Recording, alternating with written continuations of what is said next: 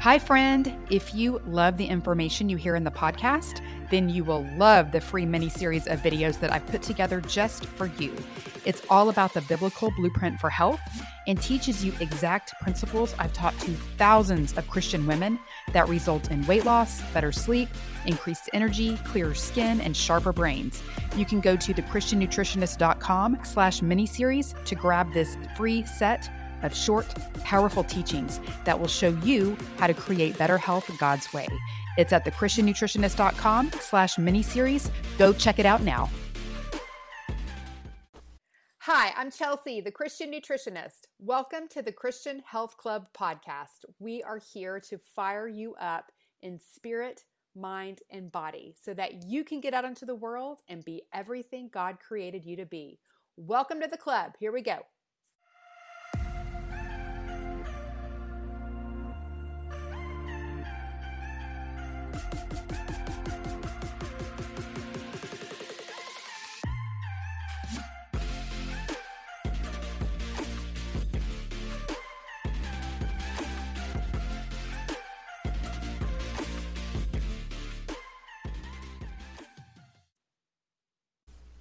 Hello, my friend. Welcome back to the club. How are you today?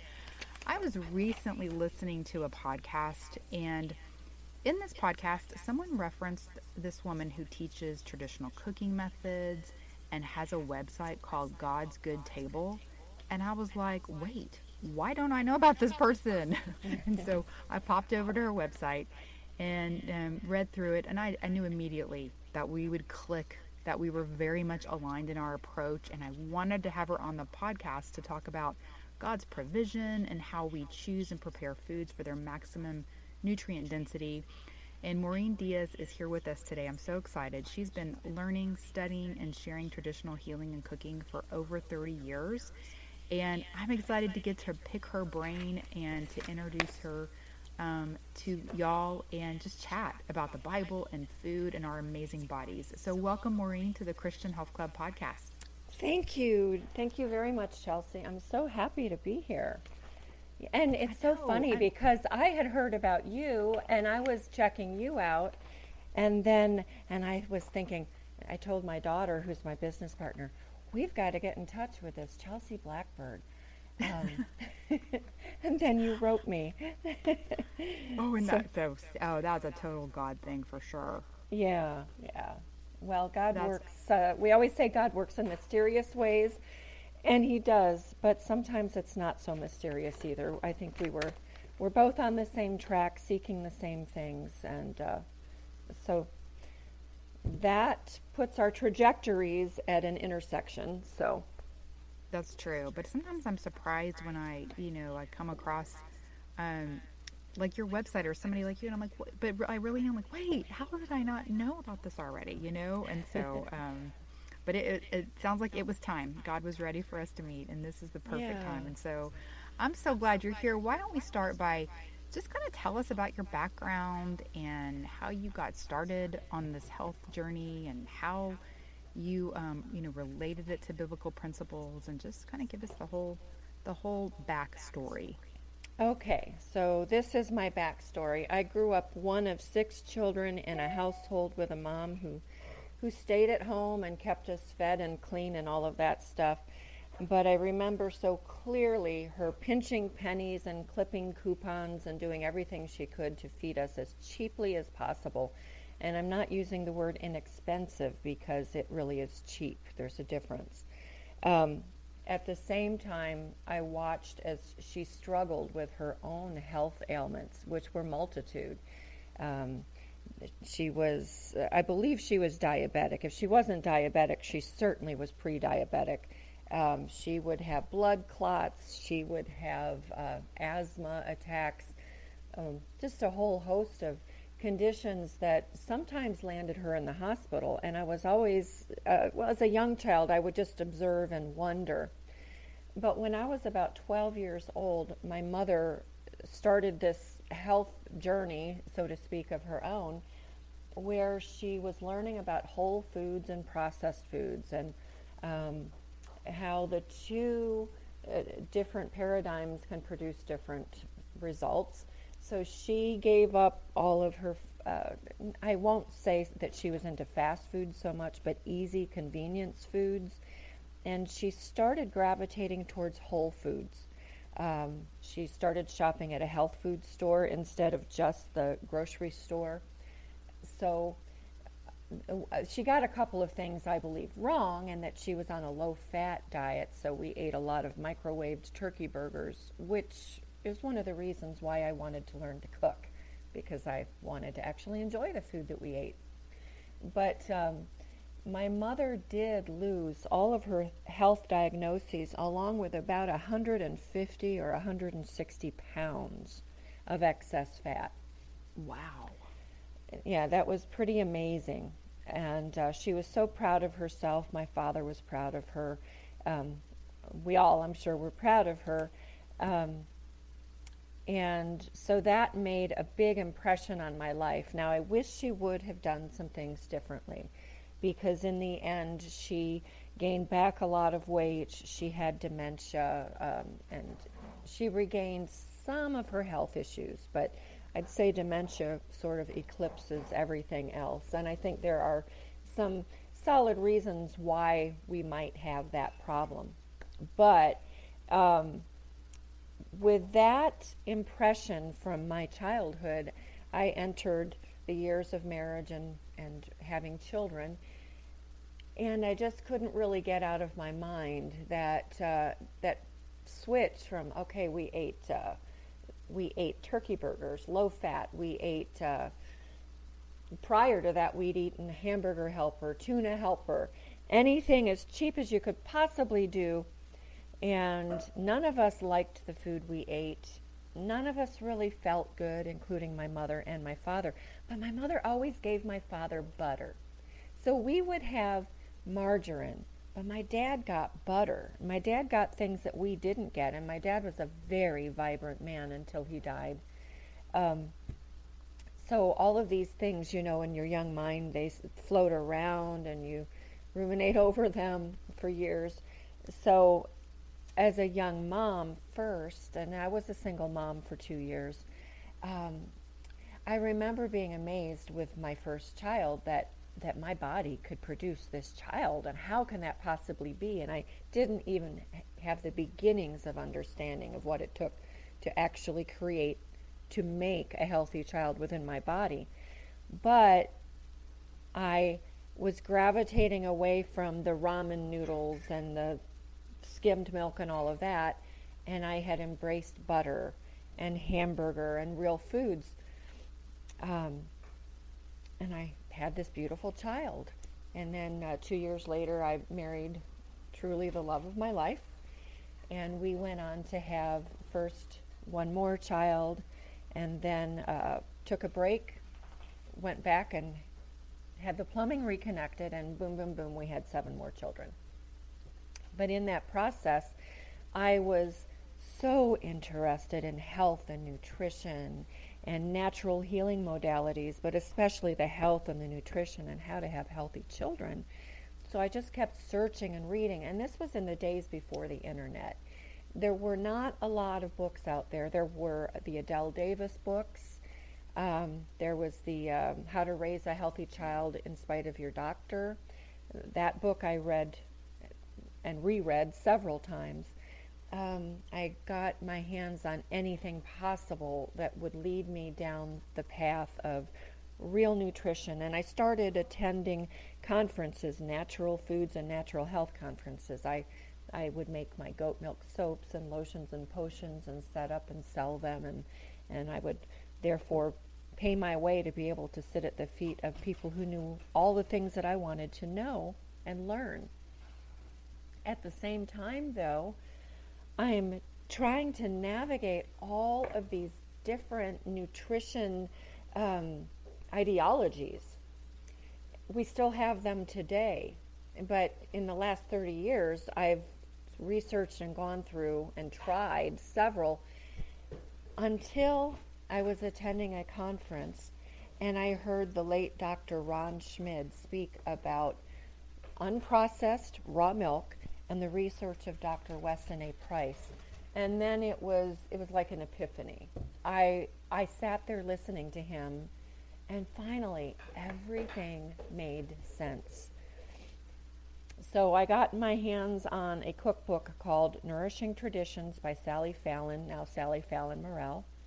A friend of mine had been telling me about this cookbook for a couple of years, and I kept saying, oh, I don't need another cookbook. I don't need another cookbook. Oh, no, but this one is different. So about the same time that I heard Ron Schmid talk, I finally went and bought Nourishing Traditions. That is now what I refer to as my nutrition Bible. I sat nursing babies in my rocking chair and reading one page after another. It's a hefty book. But I read through the entire book and immediately started applying each and every principle. And wow, did it ever make a difference in how we all felt. And as I'm having all of these children, it's making a difference in their physiology as well.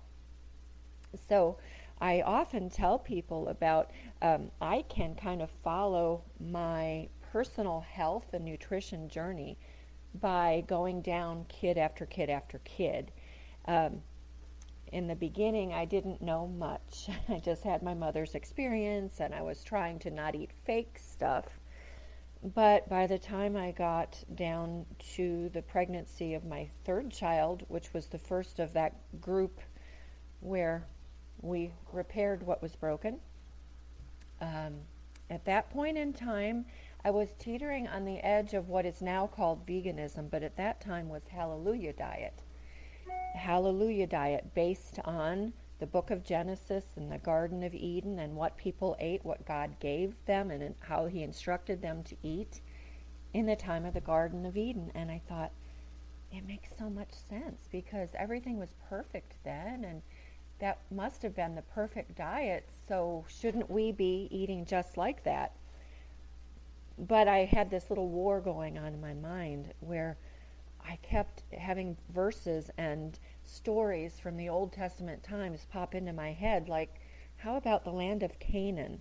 It's described as the land flowing with milk and honey.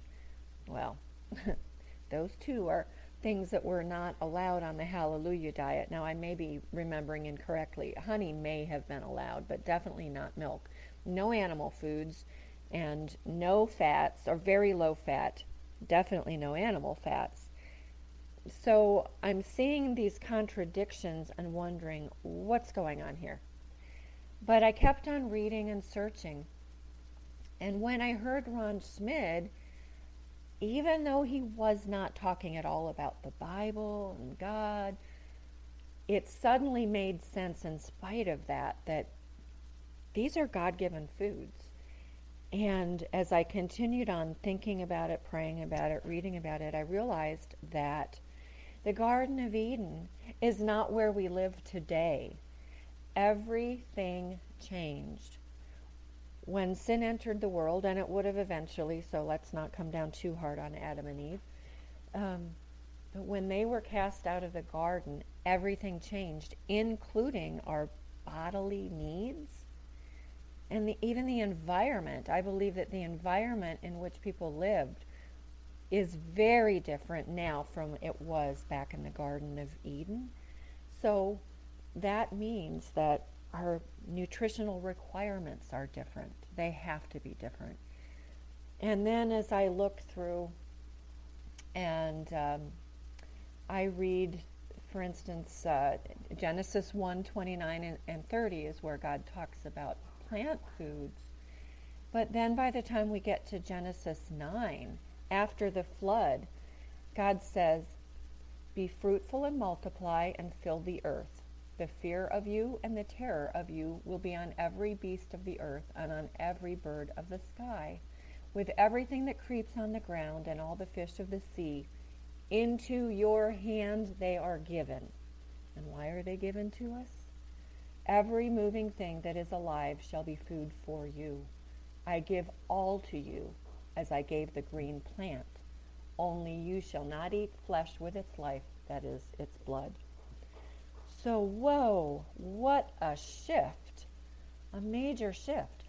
But those 4 verses tell us everything that we need to know about how we should be eating. God intends for us to eat animal foods, and they're the most vilified, and the most vilified of vilified we'll get to in a few minutes, I'm sure, with fat and salt being amongst those. But God gave us these foods. He tells us to eat these foods, not just the green plant and the seeds. And I'm not even sure that he doesn't mean for us to be eating mostly animal foods. I'm on the fence there. I do believe that that we need to eat a wide variety of foods, but animal foods certainly are part of that. So once I came to this realization, it was so freeing. At the time, we lived on a small farm, the first of two farms, and I had been raising chickens and milking a cow. And I was actually feeling quite guilty about eating chickens and eggs and drinking milk, because I was thinking, well, the hallelujah diet, there's no animal foods that make sense, except for it doesn't make sense. So finally, I'm free, and we can enjoy the milk from my cow, the eggs from my chickens, the meat. We raised beef. At this point in time, we hadn't been raising our own beef, but we began to raise our own beef. Of course, that comes naturally when you have a cow. And boy, did my family's health ever change. So at that point in time where I was pregnant with that third child, and I was avoiding meat, still drinking milk and eating eggs, but avoiding meat and going very low fat, and I felt like total, there's no other word for it, I don't know, crap. I felt awful. You had to peel me off the sofa. I had no energy. I was sick to my stomach all the time. It was just ridiculous. But then when the next child was coming along, I still was kind of on that path. He was pretty close to the fourth was close to the third. I think they were something like 20 months apart. I was still really teetering on this veganism thing, but I had decided that milk must be good. However, we were still eating a lot of soy, and I consumed soy primarily for protein when I was pregnant with the fourth child. And again, I didn't feel good. I had a lot of stomach upset. And when he was born with gut damage. Well, as I'm learning, as time is going on, I'm realizing, oh, soy protein, soy milk, soy protein powder, soy everything that's in this food that I'm feeding my family, it causes gut damage.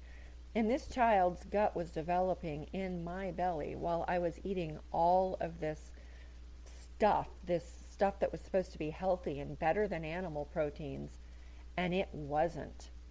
It took me about 6 years to get that little guy's gut straightened out until he could eat everything and he didn't have explosive diarrhea. It was really ridiculous, and he had rashes on his face. It was just awful. But eventually, again, I found Nourishing Traditions and heard Ron Schmidt, and that's when I'm raising this little guy who has all of these digestive issues. I'm also reading Nourishing Traditions, and I'm reading Nutrition and Physical Degeneration by Dr. Weston A. Price. I'm learning all about his work, which is my primary source of nutritional information is Weston A. Price. He studied indigenous cultures all around the world, first as a dentist looking at their teeth and then looking at their bodies. He made the correlation that the dental health was a direct reflection of their physical health, and that directly corresponded to the diet. And at his time that he was researching in the 1930s, our dietary habits were changing dramatically. People had left farms and countryside and moved to cities. They were eating processed foods. It was the beginning of the processed food industry, with margarine replacing butter, and processed white sugar and white flour instead of the whole grain and the whole sugars, and canned vegetables instead of fresh vegetables. So everything was changing. It was a very interesting time It also was an interesting time in that photography came into being and was readily available. So Dr. Price took his camera and he photographed these people. What he found was that people eating their traditional diets had robust health, no matter what part of the world they lived in, and he was all over every continent but Antarctica, because Antarctica cannot support human life without human intervention. But every place that he visited, these people were eating a traditional diet that was centuries or millennia old, and they were thriving. Now, did they have some disease? Yes, but their bodies were designed, our bodies are designed beautifully to handle disease, to ward off disease, and to overcome disease as long as we put into our bodies what our bodies need. These indigenous cultures were doing exactly that. And while their diets differed greatly, I don't believe there is one diet for all, they had common denominators. Every culture, of course, only consumed wild foods or naturally raised foods, but also they revered animal foods. Now, when we go and look at Old Testament times, we look at the sacrifices, for instance. We look at what God or what Abraham fed the angelic visitors. Look in Genesis chapter 8. They're fed butter. We see all of these things that Dr. Price found as being important and essential foods for God's people. Well, why would that be? I believe that God in his infinite wisdom created us and gave us everything we need to live strong and healthy lives.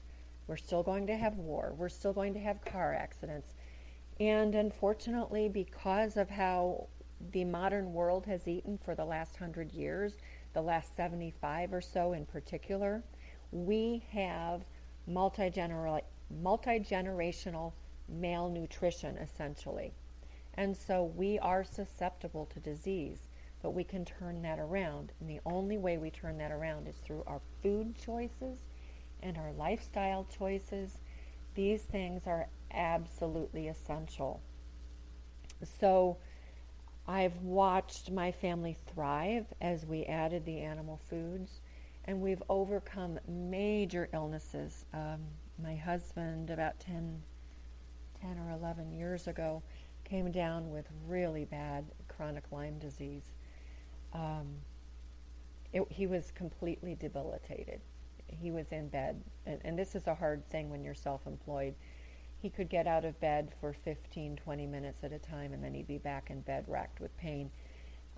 He initially chose the pharmaceutical route. 5 months later, he was better, but he was still a very sick man.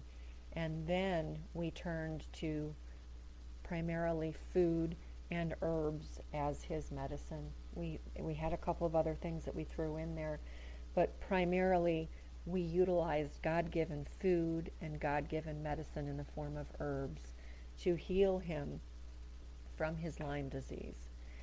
And that, that was a very profound thing in our family's life. And if my mother's example didn't stick with me from when I was young, man, this just does.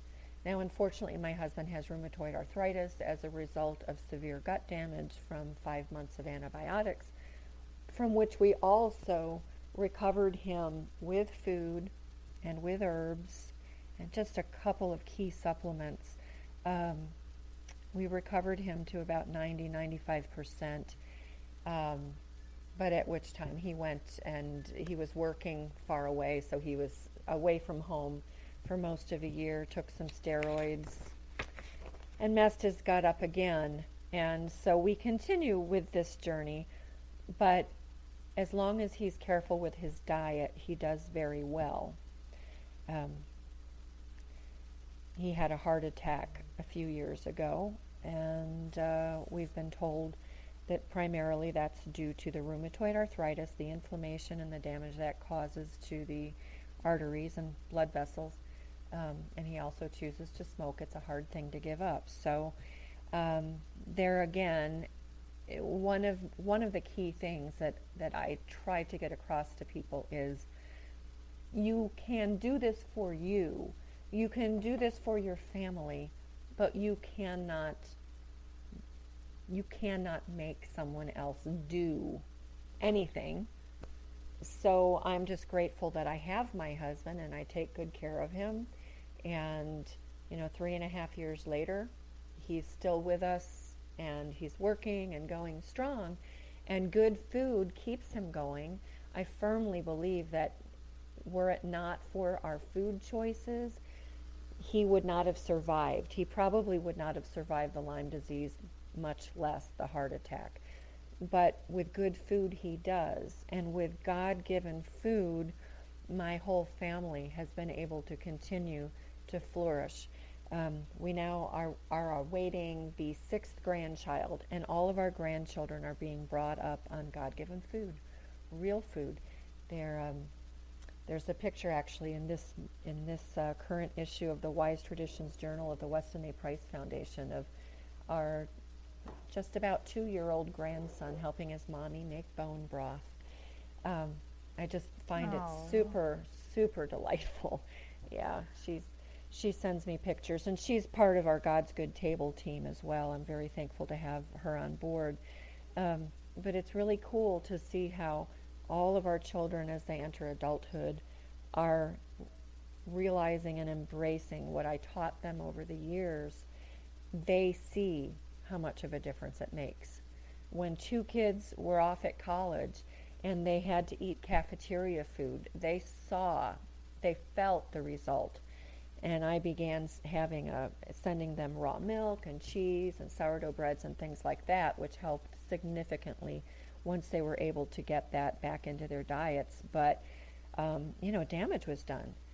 Dr. Price found that there were almost no cavities in his populations that he visited around the world. And that's because strong teeth they're formed from the inside out, not the outside in. So as much as we might want to think that fluoride applied topically gives strength to tooth enamel, it doesn't. Food from the inside out is what builds strong teeth. Healthy guts build strong teeth and strong bodies. And this is what Dr. Price found. This is what I've found in my own family as well. And one of those children who went off to college had a lot of tooth decay after 2 years of cafeteria food. Even after I started sending him better food, he still had to rely on cafeteria junk, total junk.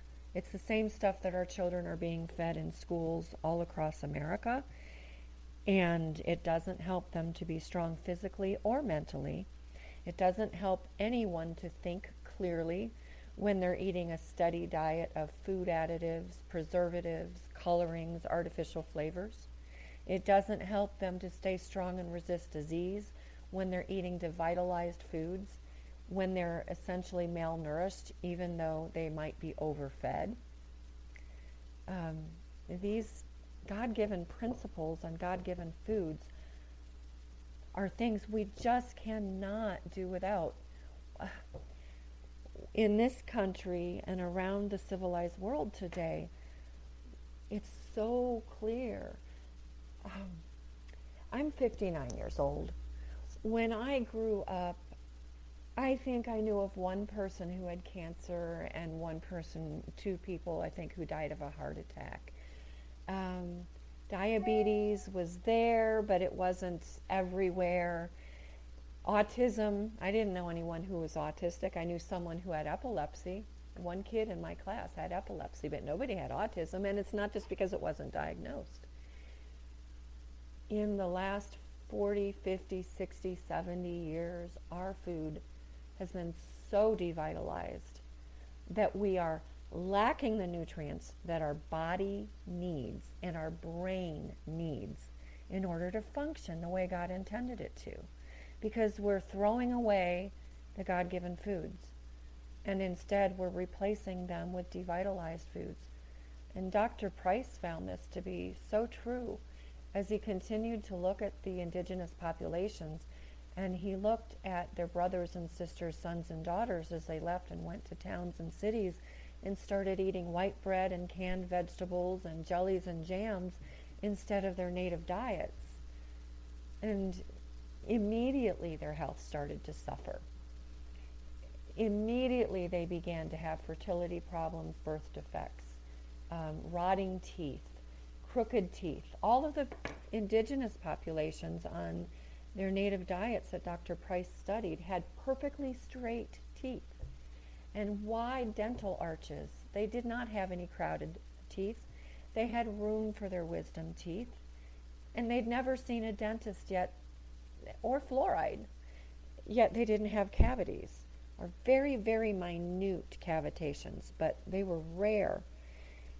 But we've changed our food system so dramatically that now, of course, I have a mouthful of cavities, of fillings from when I was a child. I haven't had any fillings in many years, but I had a lot of cavities as a child. I had a lot of ear infections, strep throat, and of course went on antibiotics. I have a very narrow palate. I had to have braces. But I'm watching now as children are born with birth defects. They're born too early. I've actually surmised in watching over the years, watching many people birthing children, that I think that it seems like it might actually be safer for a child to be born early than to stay within the mother's womb when mother is not providing an adequate diet for herself and her child. And that's of critical importance. And I'll just state very quickly that babies are not vegans. You can think that you can get away without eating animal foods and sufficient proteins, animal-based proteins and fats when you're pregnant, and that you'll be able to produce healthy children in spite of that. But what happens is those children growing within inside of us take from mama what is needed. And there comes a point when mama doesn't have much left to give them, and I think that's when babies, not straight across the board, but I think that that's a problem with premature birth now, is that women just are not eating enough nutrients, especially proteins, and their babies don't have a good chance of surviving within the womb, so they're being born early, or they're being born with birth defects. And then women are having problems nursing, and your breast milk is only as good as what you put into your own body. We have to have animal foods in our diet, just like every culture that Dr. Price studied. They all revered animal foods. Now, their intake of animal foods varied. There were what we might call pygmy tribes in Africa who were of very small stature but very healthy. They did not eat as many animal foods. They ate primarily vegetables and small grains, but they ate rodents and insects and the occasional small deer, and they were very, very healthy and resistant to disease, and they had beautiful children. Then the Maasai, also in Africa, still grow to 7 feet tall. They consume the blood and the milk of their cattle. They eat the meat. They don't eat a lot of vegetables. So obviously their protein consumption is putting them at the high end of the scale in terms of growth. And they are still very, very healthy. But Dr. Price found that it's really the people more in the middle that seem to have the most robust health, the most resistance to disease and ability to heal from wounds and illnesses that do occur. So that aligns with what I see in the Bible. We do see instructions and examples of animal foods always being important once people left the Garden of Eden. But they also had bread, so they had grains. Now, grains at that time, of course, were not genetically modified, which is not the same as hybrid, by the way. People oftentimes say, well, isn't that just like hybridization? It doesn't matter. No, inserting a gene from one organism into another is not hybridizing. It is genetically modifying. And we should not be doing that to anything at all, whether we consume it or not. I believe that goes against God.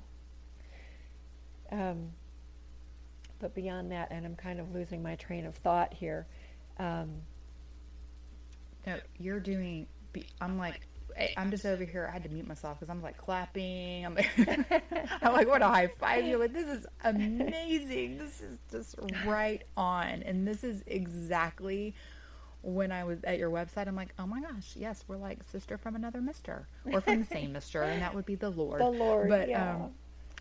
but it's just so right on, and I'm so glad that you are bringing up this, the importance of animal foods, and that's one of the things that I felt very aligned when I was reading through your website and some of your blog posts, and I've thought so much about that change from, after Noah's Ark, and how Yeah. that was just such a big shift.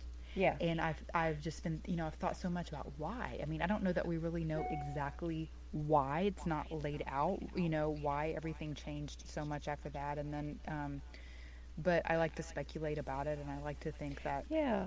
God just wanted to, I don't know, make things a little bit easier on us, and He could foresee our health needs, and that we would need these animal sources of food for more strength, and even looking where we are now, the poisons that people put on plants, and it just, Yes.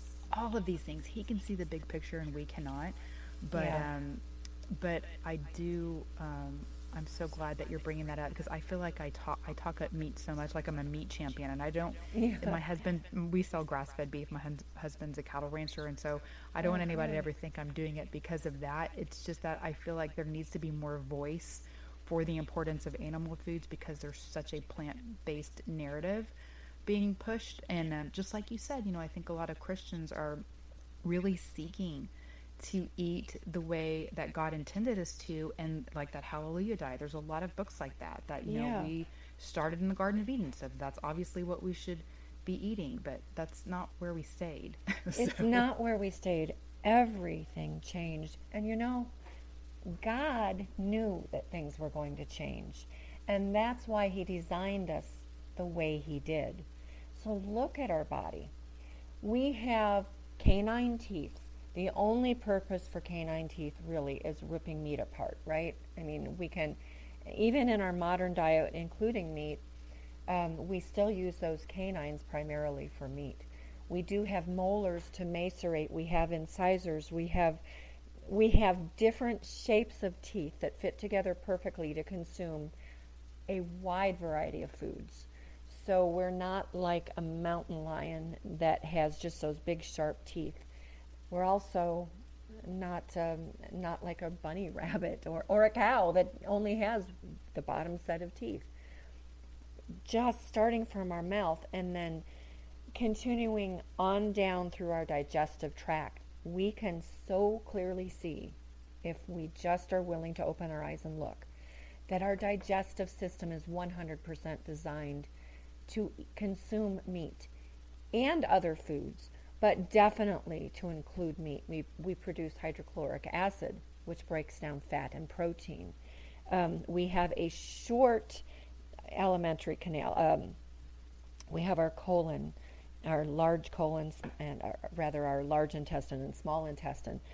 That is very similar to, for instance, a pig or a cat, in which they're eating mostly animal foods, and the foods travel through the digestive system in a much more expedited fashion than an herbivore. An herbivore, say a cow, a goat, a sheep, even rabbits, they have a much longer digestive process. And part of that process is that they go through multiple digestions. In some cases, like a cow, it's a four-chambered stomach, and they regurgitate the herbs that they're eating, and they chew their cud. Rabbits, most people don't know this, but rabbits eat their droppings, and then they go through the system a second time. That's all part of God's design for herbivores. It's very difficult to extract nutrients from grasses and grains and herbs, but it's very easy for us to extract nutrients from meat and dairy products and fats, which are super important. So our digestive systems teach us that we're meant to eat more than just plant-based foods. And I mostly eat keto right now because I have a weight issue that I have to manage carefully. But I still eat my fully fermented whole grain organic bread, and I'll still eat a baked potato or something like that now and then, and I love rice or quinoa. I just don't eat a lot of it. But that's because of my damage from growing up on a highly processed, devitalized diet, which harmed me. And then several years of not living the way that I should, that of course caused more harm. So my body is in a physical state which needs to be repaired. We're in a continual state of repair as long as we're living anyway.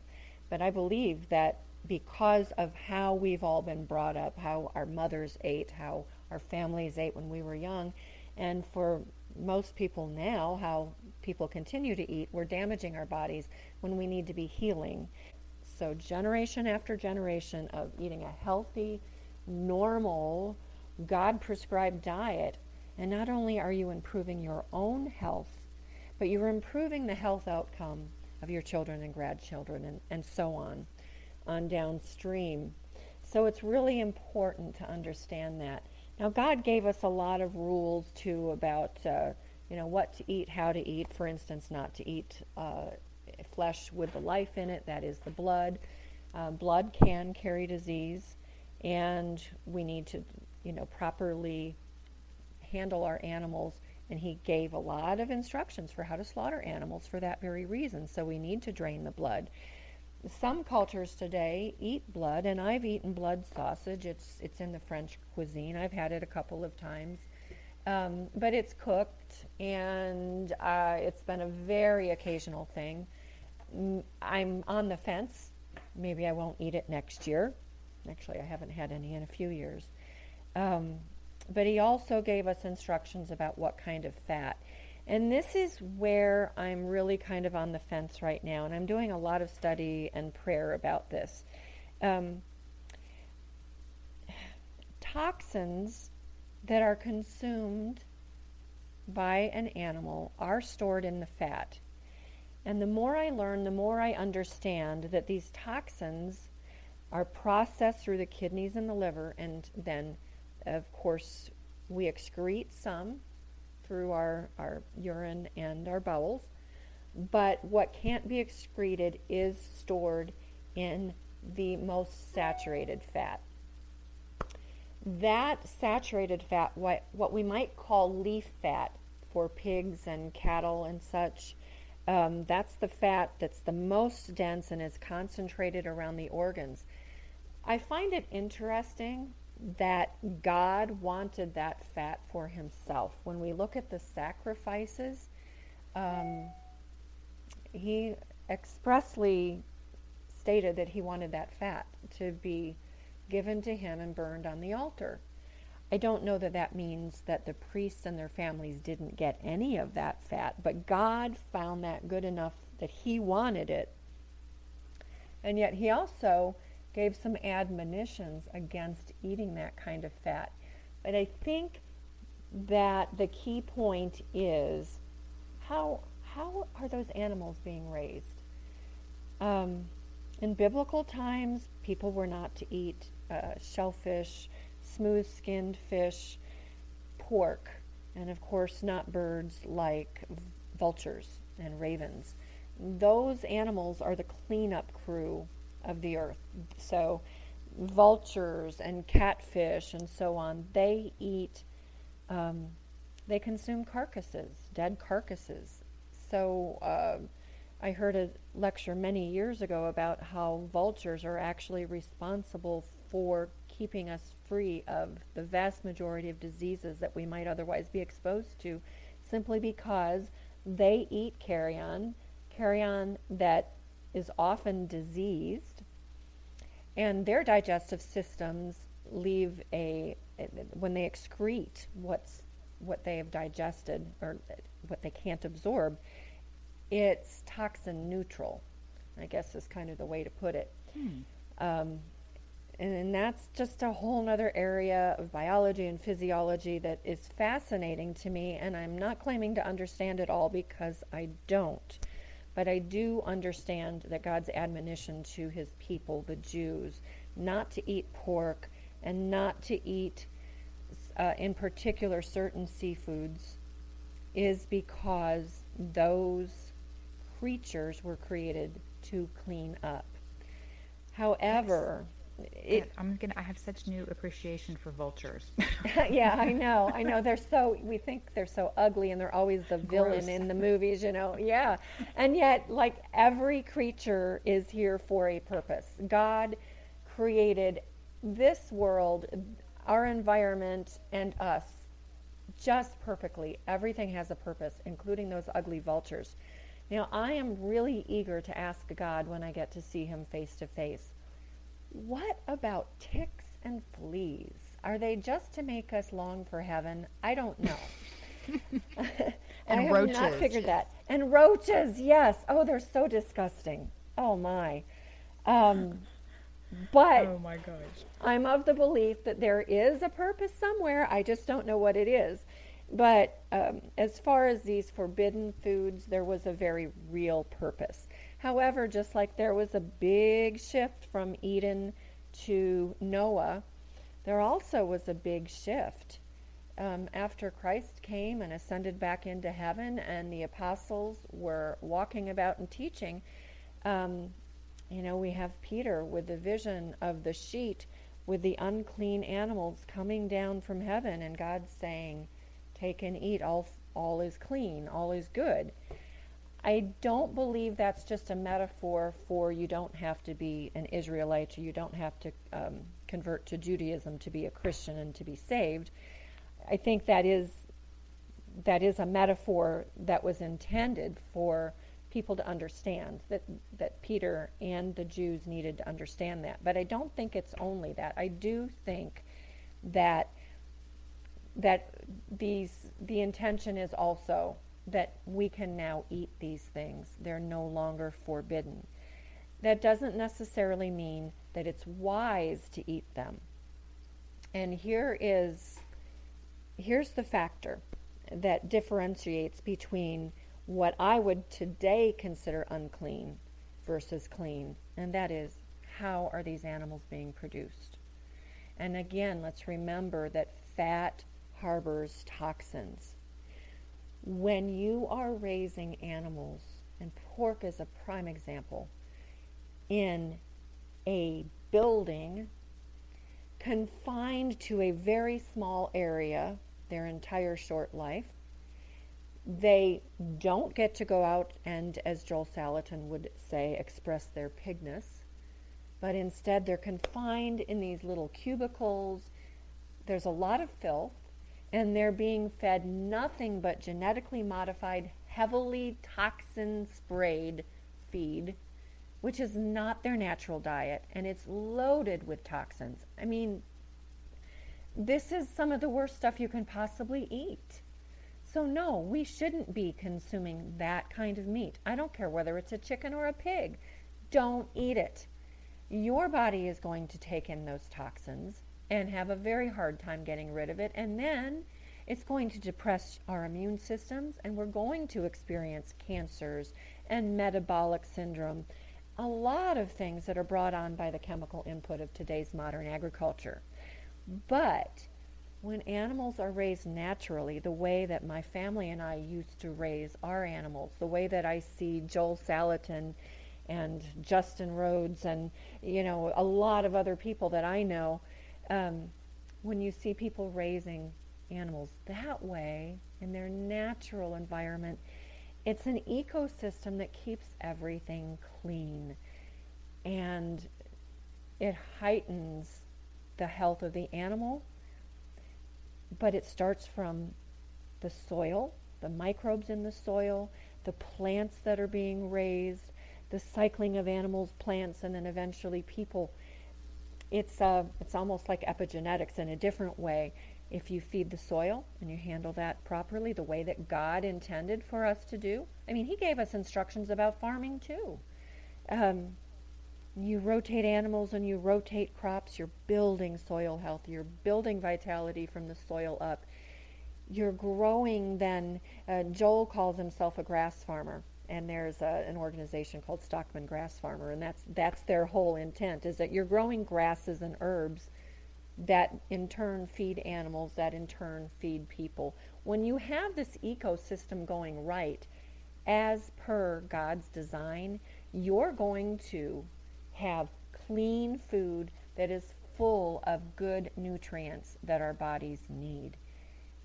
And we just can't get away from that. That's the way God designed the system. That's the way God designed us. When we differentiate from God's plan in anything, we're asking for trouble. So yeah. I'll just bring up the point too, like you were saying earlier about the digestive system of, cattle, the ruminants, the ruminant animals, which is what we are recommended to eat. And it's, they do have this extended digestive process that is, takes in these grasses and things that we cannot process, but we get the nutrition through them. But it's also kind of a cleaning mechanism, and they're just, a lot cleaner of an animal to eat than a pig or maybe a chicken with this monogastric digestive system. And so again, to have like red meat so vilified today is just alarming. And then to have all of these fake meat, products, which are so fake. They are made with chemicals. So bad. They are made, by the way, they actually are not meat free because they do use, they culture amino acids from, I think it's calf blood or calf flesh. I don't remember. But there actually is animal input in the fake meat burgers. The Beyond Burgers, even though they're not grinding up meat and putting them in those burgers, they're actually culturing amino acids from beef. And I don't remember the process. I'd have to look it up again. But I've read that several times. I've read a couple of pretty well done in-depth papers about that. So you're not being truly vegan if you're eating a Beyond Burger because there actually has been animal input. I don't eat pork every day. I'll tell you, I could be a vegan if bacon and butter grew on trees. I'd have to say bacon and butter. And bacon and butter together are wow. Fantastic. We had a question a couple weeks ago from somebody, what's better than butter? And I couldn't help but be satirical and laugh. What's better than, the only thing I can think of that's better than butter is bacon cooked in butter. But so I eat some bacon and I'll eat some, I'm very, very, very careful about my sources, but I eat some bacon and I'll split a pig or take a whole pig about once a year with one of our daughters that still lives in Pennsylvania. We'll just buy meat together. We'll share an animal. So I'm eating some pork and feeding it to my family selectively. It's not coming from a factory farm. It's coming from a pasture-based farm where the pigs are not being fed genetically modified feed. They're not having any chemical input whatsoever. They're just eating a natural diet. And then the interesting thing is that if you eat it with sauerkraut, the enzymes in the sauerkraut seem to mitigate anything negative coming from the pork. There have been Beverly Rubik years ago did a study about that, a blood analysis, and that article can be found on the Weston A. Price Foundation website. If you just Google or in their search engine, look for Beverly Rubik or blood changes in pork, and you'll see that consuming the right foods actually can mitigate possible negative factors. And this is one of the beauties of food. I have found in my years I'm a self-taught chef. I do some small-scale catering and manage I'm the chef consultant for the Wise Traditions Conference. In my studies and practices in my own kitchen, I have found that the most nutritious foods taste the very best anyway, without MSG and flavor enhancers of all types. And then other foods complement. So the proper foods complement one another. For instance, pork and sauerkraut. Sauerkraut should be a naturally fermented, not canned, unheated condiment that you eat with a variety of things, but especially pork. So even in the foods that previously were not recommended for God's people to eat, I think now if we eat them and we combine them with delicious things like sauerkraut, that we're mitigating any negative effect. But if I were eating pork every day, breakfast, lunch, and dinner, I think that might be overdoing it. So for me, it's just an occasional thing. I love shellfish. I source mine from either wild caught or select coastal farms that do not cage and do not feed an unnatural diet. And there are a few out there. Vital Choice Seafood is one company you can look to for a wide variety of seafoods. Wild for Salmon in Pennsylvania has salmon and roe. There are a few companies out there that source wildly, or a few coastal farms that farm without the soybean meal and all of that unnatural diet. So you can actually get good seafood. But again, like pork, I don't recommend eating it every day. Let it be a treat. We just had some absolutely fabulous prawns and grits a couple weeks ago, and I'm telling you, just thinking about it makes my mouth water. But I drink the brine from sauerkraut, or I'll eat the sauerkraut, and that acts as a cleanser and detoxifier in the digestive system. So anything negative, I'm flushing out of my system, if there is a negative input. But I want to talk a little bit, too, about the importance of the fats and salt, the two things that are vilified even more than red meat. I mentioned the Genesis 18:8 passage. Well, we'll start at verse 7. Then he ran to the herd and selected a choice, tender calf and gave it to a servant who hurried to prepare it. He then brought some curds and milk and the calf that had been prepared and set these before them. While they ate, he stood near them under a tree. Now, who are these people that are eating? They're Abraham and Sarah's heavenly visitors. Why would they be serving something to angels or someone from heaven if it wasn't the best thing that they could possibly feed them? They would not give them something that God forbade. They would only give these visitors the very, very best that they had and the very best that God provided them. So that includes a fattened calf, and it includes curds or cheese and milk and butter. Butter comes in there as well. The thing is that while we're saying fat, especially saturated fat, is bad, there are fat-soluble nutrients that are only found in fat. Obviously, that's why they're called fat-soluble. Well, why is this important? People talk a lot about vitamins and minerals and the need to have vitamins and minerals. But the thing is, without vitamins and minerals together, without the fat-soluble vitamins, especially A, D, and K, we cannot even utilize the minerals that might otherwise be in our diet. So you can eat a mineral-rich diet, but without fat, it's not going to matter, because you're not going to be able to utilize much of the minerals that your body needs to build and rebuild anyway, without fat-soluble vitamins. And one of my biggest pet peeves is how the vegetarian and vegan community talks about, well, eat carrots for vitamin A and eat dark leafy greens for, all these other vitamins.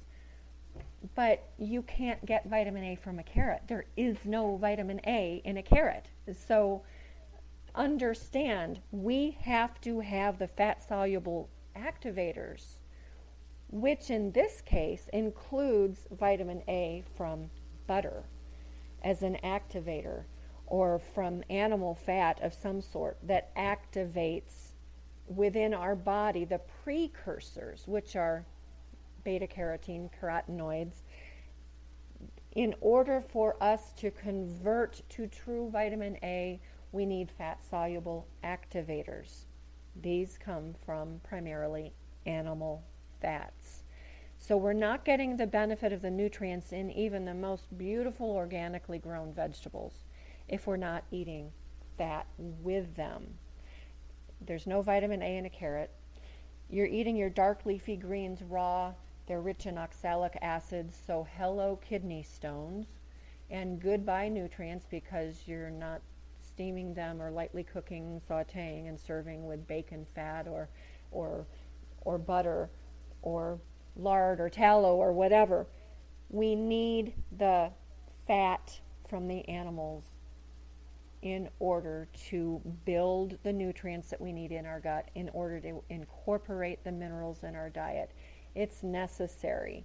And the other thing that is really important for human health is salt. Also so vilified. But when we look back through human history, we can see where from the very beginning salt was critical. Wars were fought over salt. There has always been a salt trade, and God placed salt everywhere on the earth so that anyone living anywhere could always have access to this most vital of nutrients. But salt is not intended to be consumed as purified sodium. Salt needs to be whole and unprocessed. For instance, Redmond real salt, which I use primarily in my kitchen. It is salt from the ocean, I believe from the time of Noah and the flood, that settled, and it's encapsulated in the mountains of Utah. So it's pristine, it's free of toxins, and it's simply mined and it's left intact. So it's not purified sodium. It's a multitude of minerals that bind with sodium, including chloride, sodium chloride. And all of these minerals work together. They work synergistically within our bodies and within our soils and within our waters. I toss a handful of sea salt into my koi pond about once a month. I sprinkle a little salt on my vegetable beds. We need it from the ground up, but it must not be pure sodium. Purified sodium is wonderful for the chemical industry that needs it for particular chemical reactions. For chemical reactions within our bodies, we need not just pure sodium, we need the associated minerals that are part of the package as God provided it. When you consume purified sodium, your cells, the cells of the human body, want to tighten up. You know, every cell has the pores, and we've all learned about osmosis in science class. Well, when you consume purified sodium, the tiny pores of the cells tighten up and close, and that prohibits the free exchange of nutrients and waste on a cellular level. So you get edema. You get high blood pressure because fluids can't move freely throughout your body. You get a multitude of problems.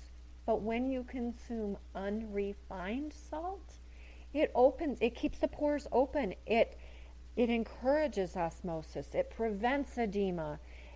When my husband had a heart attack, he was told by his very knowledgeable functional medicine practitioner, eat more salt. I'm actually lately reading even more about salt and realizing I need more salt. We all need salt in our diets, and I believe that we should salt our food to taste and use salt liberally. Don't be afraid of it, but it has to be unrefined. So Redmond real salt, Celtic sea salt is another brand that I use a lot of. But there are others out there also. The point being, it must be unprocessed. So God gave it to us. Our bodies are designed to need it. Don't be afraid of it. Those are my favorite too. The Redmonds and the Celtic sea salt and the Celtic Yeah, salt. So good. yeah, yeah. We also use Baja Gold from time to time, and we had that at our Wise Traditions conference last month. But always from a clean source and completely unprocessed. So Celtic sea salt is harvested by, there are channels cut from the ocean and then ponds, clay-lined ponds in the north of France. So they open the channels, I think, twice a year, and they allow the salt water to come in, they close the channel, and then it's solar evaporated. And people actually walk about along the edges of the ponds with a wooden sort of a rake, a salt rake, and they rake it back and forth as it's drying to turn it over. The lightest, flakiest salt that initially comes to the surface is harvested, and that's called fleur de sel. I have some Malden sea salt that I like to sprinkle on the occasional dessert. That's that first light, airy salt. But then Lima is another brand in Portugal. They do the same thing. They cut the channels, the salt is brought into small ponds and solar evaporated, and it's essentially then evaporated, handled only with hand tools, and then bagged and sold as unrefined sea salt. Perfectly good for us. I've had salt from all around the world. It's really fun to taste and sample. I had some from Peru that a friend gave me several years ago, and that was wonderful. But your salt needs to be unprocessed. So let's not vilify salt. Let's not vilify fats, especially things like butter and tallow. And yes, my favorite fat besides butter actually is probably duck fat. I love frying things in duck fat. And then our red meats. All of these things contain nutrients that our bodies are designed to take in that we cannot in the long term do without. So I guess the kind of parting thought in all of this is that I've known many people who have said, "Oh, I've been a vegan for 20 years," or so and so has a child, they're a vegan and their child is perfectly healthy. Well, let's look at the long-term health effects. Let's look at these children. Are they being born with narrow palates that need to be widened with braces and palate expanders? Are they robustly healthy and resilient to disease? Do they have excellent fertility generation after generation? And the answer is going to unequivocally be no, not generation after generation. I always tell people who are vegan now and who are apparently, quote, healthy, thank your mother who brought you up on animal foods, because this doesn't work for 2, 3, or more generations. It just doesn't work. God gave us food. God designs our bodies. My favorite verse, I'm just going to jump to it, is... Okay, do your anchor verse now. Yes, Psalm 139:14, and it's on our homepage of our website. I am fearfully and wonderfully made. Those were the psalmist's words, glorifying God for how wonderful his body was created. And I always go back to, if I have a creator who made me so beautifully and perfectly, then shouldn't I be following that creator's blueprint for health? And I mean in all things, including spiritual health, definitely. But my realm that I deal with is physical health. And I defer to my creator when deciding what I'm going to eat, how I'm going to heal, and how I'm going to feed my family. I defer to him because he's a lot smarter than I am. He's been around a lot longer. And he created everything, including me. So he's the one that knows what's best for me and what's best for us. So I am always going to look to his word. And everything that I learn and have learned for the last 30 years from many books, many speakers, many conferences, and many one-on-ones with holistic health practitioners, but especially through the Weston A. Price Foundation and the work of Dr. Price. Everything I read just jives beautifully with biblical dictates, and so I have embraced all of it and will continue to preach this far and wide to anyone who will hear, because we need this now more than ever. That is the truth. I'm so glad that you have been here with us today. You shared it so beautifully and so passionately, and I love for the audience to hear it over and over, to hear it in different ways. And thank you just so much for being with us. I can't let you go though until now I have to hear your anchor meal. What is your go-to healthy meal? I love your anchor verse. What is your anchor meal? Well, my most favorite meal ever is just a good grass-fed ribeye. But what I fall back on very frequently and never tire of is a good brined herb roasted chicken served with roasted root vegetables that I puree with cream and butter and nice seasonings. And I top it off with a little kraut and a side of sourdough bread, and I like to finish it with my favorite panna cotta. So okay, hello, my mouth is watering. it really is a good meal. It never disappoints. Oh, that sounds divine. Well, and that's a good segue into, before we leave, you teach classes, and tell us more about what you do and how people can find you and those things that you offer. So we do have a lot to offer on our website. We have some classes. You can purchase classes one by one, or we are revamping a membership platform, which we are wanting to make very accessible, very reasonably priced, so that you can have whatever education you want. I teach people how to cook. I teach people how to overcome illness using God-given foods and herbs as medicine. I teach people how to do sourdough bread and ferment anything that you could possibly ever want to ferment, because fermented foods are a super important part of the puzzle here, of the health and nutrition puzzle. We are doing some in-person events. We are scheduled to be at Polyface Farm next August for our second event.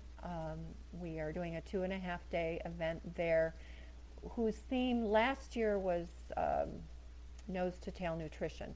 This year, however, 2023, our theme is either going to be just God-given food or food as medicine, but we're also planning on a couple of other in-person events that we've yet to schedule, probably in Tennessee and possibly Kansas City, Kansas next year, with the theme of food as medicine. I really want to delve into helping people heal from all of these modern ailments that we have using food as medicine. And for those events, I'm bringing in people, doctors and practitioners who I know, who believe in all of these principles and teach the same things and want to help people.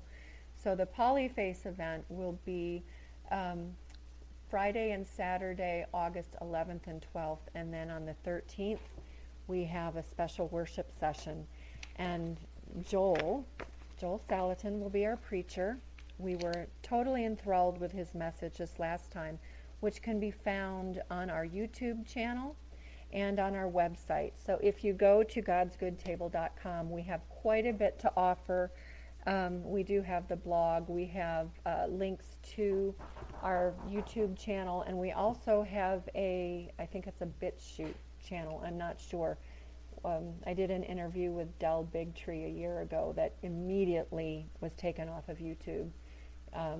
So we also opened up the BitChute channel for that purpose. But we're on Facebook and we're on Instagram. Please go to our Instagram page and like us and follow us. It's so important as we're trying to build a business. But we'll always be announcing things there. And as a matter of fact, today is Ask Me Anything Day. So if you go to our Instagram page, I believe you can ask me anything you want, and I'll answer it. Nice. Oh, yeah. I love that. And yes, I want to encourage everyone to follow you and to find you. This message that that you are putting out there, and that I'm trying to get out into the world is just all about real food the way God made it, and that the Yeah. creator of our bodies knows the perfect food for our body. Yeah. And that the more that we stick to that, the healthier we'll be. And that's the bottom line, right? Yeah. Yep. Yep. It is that exactly. So important. And I do praise my Creator, for I am fearfully and wonderfully made, and I seek His wisdom and His guidance every day of my life. Um, my goal is just to help people. That's what I believe I'm here for. So I'm Well, going to thank you. continue. Yes, and thank you. I know that just hearing this message from you today is helping people, and I'm so appreciative and just so grateful. Grateful to God that we finally have been connected, and I hope we stay connected and Yeah. continue just to help each other. Yeah. Grow this movement. It's getting more and more important, more and more vital. It is. But another part of God's beautiful design is that He didn't create us to be solo. He created us to be community and build community. And you and I are part of that community, trying to affect people's lives in a very positive way. And I hope that people see Jesus in all of it, as I do. Yeah, same, Yeah. same girl, same. Yeah. Oh, wowzers. Well, thank you so much for being here, and y'all go to God's Good Table. And just, I loved that we talked today about the things served on God's table, the table He has offered us, the food He has offered us. It is all, it's right before us. We talk about healing, and we talk about, praying and asking for God's help and healing. In the question I always want to ask, and what I always tell people is, are you receiving what He's already offered? Yeah. It is right there. So I will It leave you is. with that, and y'all go check out Maureen at God's Good Table. And thank you all so very much for listening. I hope you have a healthy and blessed week, and I will talk to you soon.